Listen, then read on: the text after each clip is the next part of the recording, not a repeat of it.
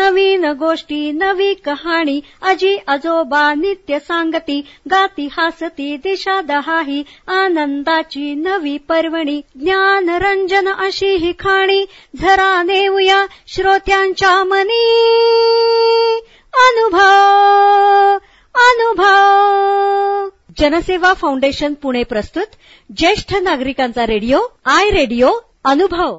राष्ट्रीय समाज रक्षा संस्था, सामाजिक न्याय व सबलीकरण मंत्रालय, भारत सरकार, मीडिया फॉर कम्युनिटी फाउंडेशन पुरस्कृत ज्येष्ठ नागरिकांसाठीचा आय रेडिओ अनुभव. प्रकल्प समन्वयक डॉक्टर आर श्रीधर आणि आलोक वर्बा. रेडिओ समन्वयक पूजा मुरादा, कौशल्या आणि साई सुधा. ज्येष्ठ नागरिकांच्या समस्या, प्रश्न आणि मार्गदर्शन यासाठी टोल फ्री एल्डर लाईन क्रमांक 14567 म्हणजेच 14567 यावर सकाळी 8 ते रात्री 8 या दरम्यान संपर्क साधावा. आमचा टोल फ्री क्रमांक पुन्हा एकदा ऐका. एल्डर लाईन 14567 म्हणजेच 14567 या नंबरवर संपर्क साधा. देखिए, जीवन के चक्र में उम्र ढलना एक आम सी बात होती है और इसका बहुत अच्छा उदाहरण आपके सामने इस समय बैठा आपसे बात कर रहा है. लेकिन जिंदगी के इस पड़ाव में कभी कभी ऐसा पल भी आता है जब आपको कुछ मदद की जरूरत पड़ती है, चाहे वो पारिवारिक हो, स्वास्थ्य संबंधी हो, आर्थिक हो, कोई विवाद हो या शोषण का मामला. लेकिन आपके इन सभी जरूरतों को देखते और समझते हुए भारत सरकार ने शुरू की है एक एल्डर लाइन, जहां आपको मिलेगा आपके सारे समस्याओं का समाधान. फोन नंबर है 14567. अब भले आपके बच्चे आपके साथ रहते हों या किसी दूसरे शहर में हों, ये है आपका अटूट सहारा. तो बस जिंदगी के उन सुनहरे लम्हों को संजोकर अपने आज को बेफिक्री से आप जिए, क्योंकि अब ओल्ड एज बनेगा गोल्डन एज. कैसे? 14567 याद रखिएगा. नमस्कार श्रोते हो, आपण ऐकत आहात जनसेवा फाउंडेशन पुणे प्रस्तुत आय रेडिओ अर्थात ज्येष्ठ नागरिकांचा रेडिओ अनुभव. अनुभव रेडिओवर सर्व श्रोत्यांचं मनापासून स्वागत.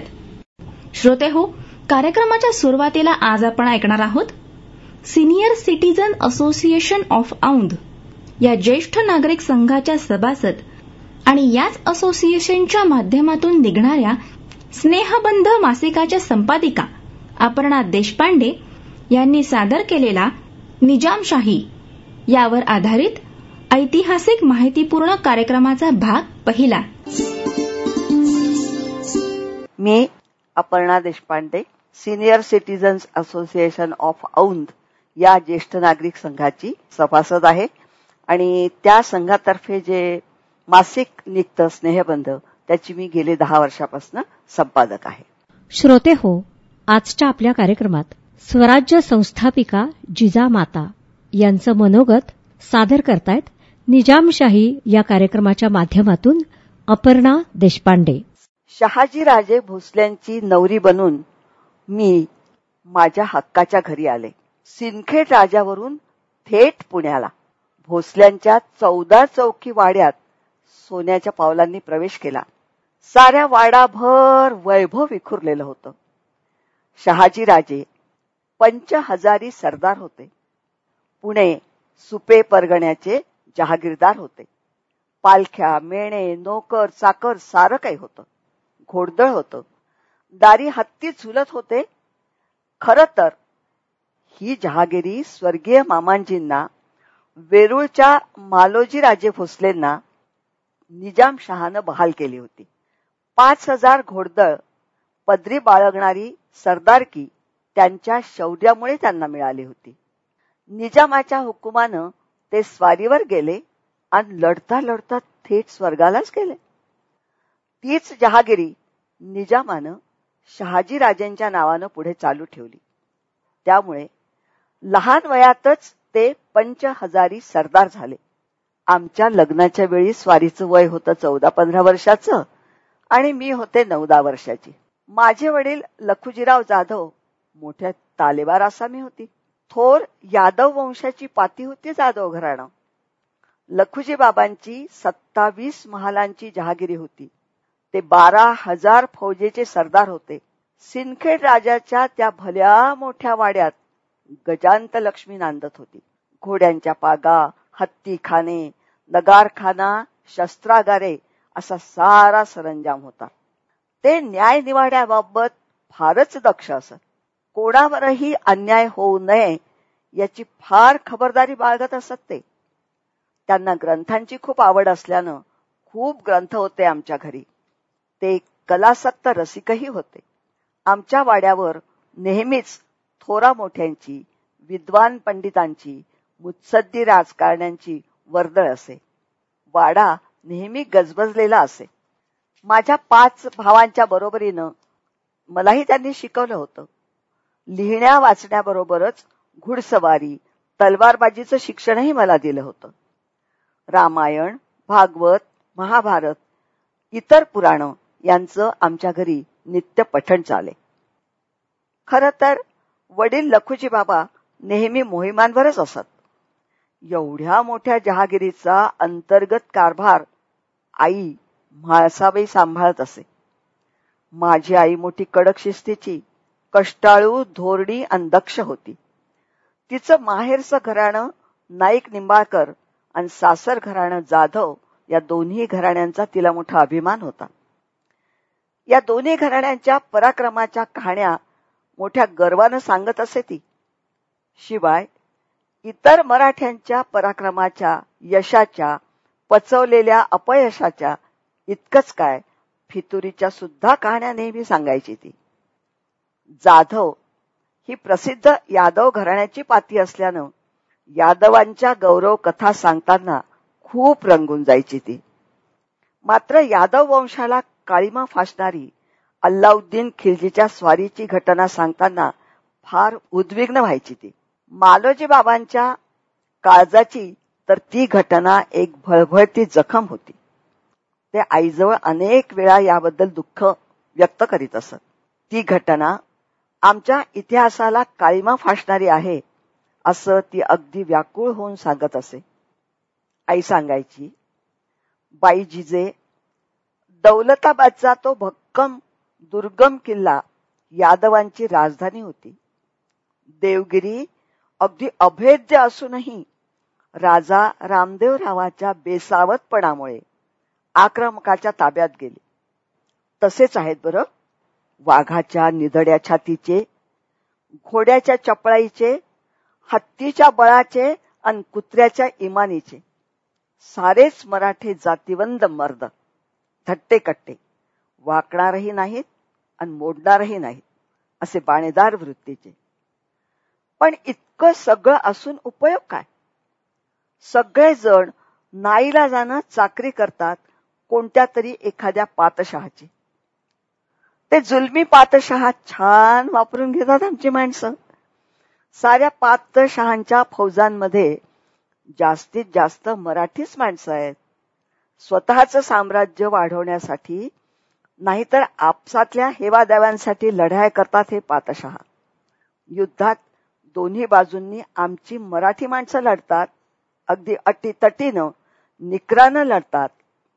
विजय मिळवून देण्यासाठी जीवाची बाजी लावतात. विजय किंवा पराजय होतो तो कोणत्या तरी एखाद्या पातशहाचा. पण दोन्ही बाजूनं लढताना शेकडो माणसं मरतात.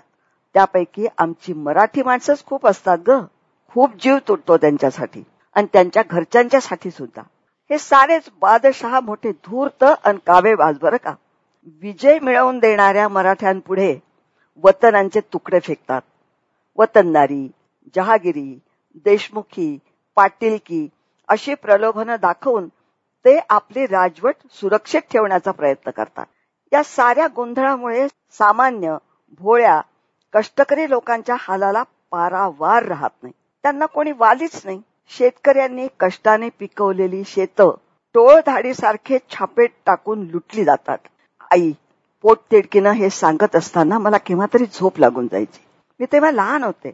सारंच काही मला समजत नव्हतं. तरी ते मनात कुठंतरी खोलवर रुतून बसलं होतं हे मात्र नक्की. विद्रोहाचं बीज मनात पडलं होतं. लग्न होऊन पुण्याला आल्यावर मोगलांच्या स्वाऱ्या सुरूच होत्या, तरी संसार आमचा चालूच होता. माझ्या पहिल्या मुलाचा, संभाजीचा जन्म झाला. तो वाढू लागला. त्यांनी माझ्या सुरक्षेसाठी नाणेघाटातील, भीमाशंकर परिसरातील, घनदाट जंगलातील, सह्याद्रीच्या ताशीव कड्यांचा, भक्कम तटबंदी व मजबूत बुरुज असलेला शिवनेरी गड निवडला. गडाचे गडकरी विजयराव सिधोजी विश्वासराव विश्वासू आणि देव माणूस होते. शिवाय माझ्या सख्ख्या जाऊबाई शरीफजी राजांची पत्नी दुर्गाबाईचं ते माहेर होतं. राजांनी मला शिवनेरी गडावर आणून पोहोचवलं. या गडाच्या हत्ती दरवाजातून आत शिरताच उजव्या कड्याच्या टोकावर शिवाई देवीचं मंदिर होतं. मला शिवनेरीवर ठेवून राजे मोहिमेवर निघून गेले. राजांनी आदिलशाही मुलखातील काही भाग काबीज केल्यामुळे आदिलशहा चांगलाच खवळला. त्यानं पुणे बेचिराग करायचा चंगच बांधला. आमचे जुने भव्य वाडे पेटवून दिले. आदिलशहानं शहाजी राजेंची बंडखोरी मोडून काढण्यासाठी त्याच्या एका वजीराची, खवासखानाची नियुक्ती केली होती आणि खवासखानानं रायाराव नावाच्या मराठी सरदाराच्या नेतृत्वाखाली पुण्यावर फौज पाठवली आणि मराठी रायारावानं एका मराठी माणसानं त्याच्यावर सोपवलेली कामगिरी अगदी चोख बजावली. त्यानं पुणे शहरात जाळपोळ केली. पुण्याभोवतीची तटबंदी सुरुंग लावून उद्ध्वस्त केली. पुण्यातून गाढवांचा नांगर फिरवला. पुण्याच्या वेशीवर एक लोखंडी पहार ठोकून ठेवली व त्या पहारीला फुटकी कवडी आणि तुटकी वाहन टांगून ठेवली. शहाजी राजेंचं बंड मोडून काढण्यासाठी आदिलशहानं अशी भयंकर दहशत निर्माण केली. माझ्या मनात संतापाचा डोंब उसळला. तेवढ्यात नाशिकला एक भयंकर घटना घडली. माझ्या चुलत जाऊबाईला, खेळोजी राजे भोसल्यांच्या पत्नीला, त्या गोदावरीचं पवित्र स्नान करण्यासाठी गेल्या असताना महाबत खानानं जबरदस्तीनं पळवून नेलं. प्रत्यक्ष माझ्याच कुटुंबातील ही घटना कानावर आल्यावर माझ्या संतापाला पारावार राहिला नाही. अतिशय दुःख करणारी घटना म्हणजे आदिलशहानं बंड मोडून काढल्यावर राजेंनी नाईलाजानं मोगलाची 50,000 सरदाराची नोकरी पुन्हा पत्करली. दुःख, संताप, असहाय्यतेनं आमचं दोघांचंही काळीच करपून गेलं. मोगलांच्याच एका सरदारानं, दर्याखान रोहिल्यानं, शहाजहान बादशहाविरुद्ध पुकारलेलं बंड मोडून काढण्यासाठी शहाजी राजेंची नेमणूक करून त्यांना स्वारीवर जाण्याचा हुकूम सोडला. मोगल बादशहा शहाजहानच्या हुकमावरून शहाजी राजे मोहिमेवर निघून गेले. धीर धरून शिवनेरीवर दिवस काढत होते. तशाही अवस्थेत मनात एक स्वप्न बाळगून शिवनेरीच्या आजूबाजूला असलेल्या भीमाशंकर, लेण्याद्रीचा गिरिजात्मक, ओझरचा विघ्नहर, शिवनेरीची शिवाई या महाराष्ट्राच्या दैवतांना आर्ततेनं विनवत होते. सह्याद्रीचा एवढा दुर्गम प्रदेश सुलतानांच्या ताब्यातून मुक्त करण्यासाठी साकडं घालत होते. श्रोते हो, आत्ताच आपण अपर्णा देशपांडे यांनी निजामशाही या कार्यक्रमाच्या माध्यमातून व्यक्त केलेलं स्वराज्य संस्थापिका जिजामाता यांचं मनोगत ऐकलत. श्रोते हो, आत्ताच आपण senior citizens association of Aundh या ज्येष्ठ नागरिक संघाच्या सभासद आणि याच असोसिएशनच्या माध्यमातून निघणाऱ्या स्नेहबंध मासिकाच्या संपादिका अपर्णा देशपांडे यांनी सादर केलेला निजामशाही या ऐतिहासिक माहितीपूर्ण कार्यक्रमाचा भाग पहिला ऐकलात. श्रोते हो, ऐकत रहा जनसेवा फाउंडेशन पुणे प्रस्तुत आय रेडिओ, अर्थात ज्येष्ठ नागरिकांचा रेडिओ अनुभव. देखिए, जीवन के चक्र में उम्र ढलना एक आम सी बात होती है और इसका बहुत अच्छा उदाहरण आपके सामने इस समय बैठा आपसे बात कर रहा है. लेकिन जिंदगी के इस पड़ाव में कभी कभी ऐसा पल भी आता है जब आपको कुछ मदद की जरूरत पड़ती है, चाहे वो पारिवारिक हो, स्वास्थ्य संबंधी हो, आर्थिक हो, कोई विवाद हो या शोषण का मामला. लेकिन आपके इन सभी जरूरतों को देखते और समझते हुए भारत सरकार ने शुरू की है एक एल्डर लाइन, जहां आपको मिलेगा आपके सारे समस्याओं का समाधान। फोन नंबर है 14567। अब भले आपके बच्चे आपके साथ रहते हो या किसी दूसरे शहर में हो, ये है आपका अटूट सहारा। तो बस जिंदगी के उन सुनहरे लम्हों को संजोकर अपने आज को बेफिक्री से आप जिए, क्योंकि अब ओल्ड एज बनेगा गोल्डन एज। कैसे? 14567 याद रखिएगा। राष्ट्रीय समाज रक्षा संस्था, सामाजिक न्याय व सबलीकरण मंत्रालय, भारत सरकार, मीडिया फॉर कम्युनिटी फाउंडेशन पुरस्कृत ज्येष्ठ नागरिकांसाठीचा आय रेडिओ अनुभव, प्रकल्प समन्वयक डॉक्टर आर श्रीधर आणि आलोक वर्मा, रेडिओ समन्वयक पूजा मुरादा, कौशल्या आणि साई सुधा। ज्येष्ठ नागरिकांच्या समस्या, प्रश्न आणि मार्गदर्शन यासाठी टोल फ्री एल्डर लाईन क्रमांक 14567 म्हणजेच 14567 यावर सकाळी 8 ते रात्री 8 या दरम्यान संपर्क साधावा। आमचा टोल फ्री क्रमांक पुन्हा एकदा ऐका, एल्डर लाईन 14567 म्हणजेच 14567 या नंबरवर संपर्क साधा। नवीन गोष्टी, नवी कहाणी, आजी आजोबा नित्य सांगती, गाती हासती दिशा दहाही, आनंदाची नवी पर्वणी, ज्ञान रंजन अशी ही खाणी, झरा नेऊया श्रोत्यांच्या मनी, अनुभव अनुभव। जनसेवा फाउंडेशन पुणे प्रस्तुत ज्येष्ठ नागरिकांचा रेडिओ आय रेडिओ अनुभव।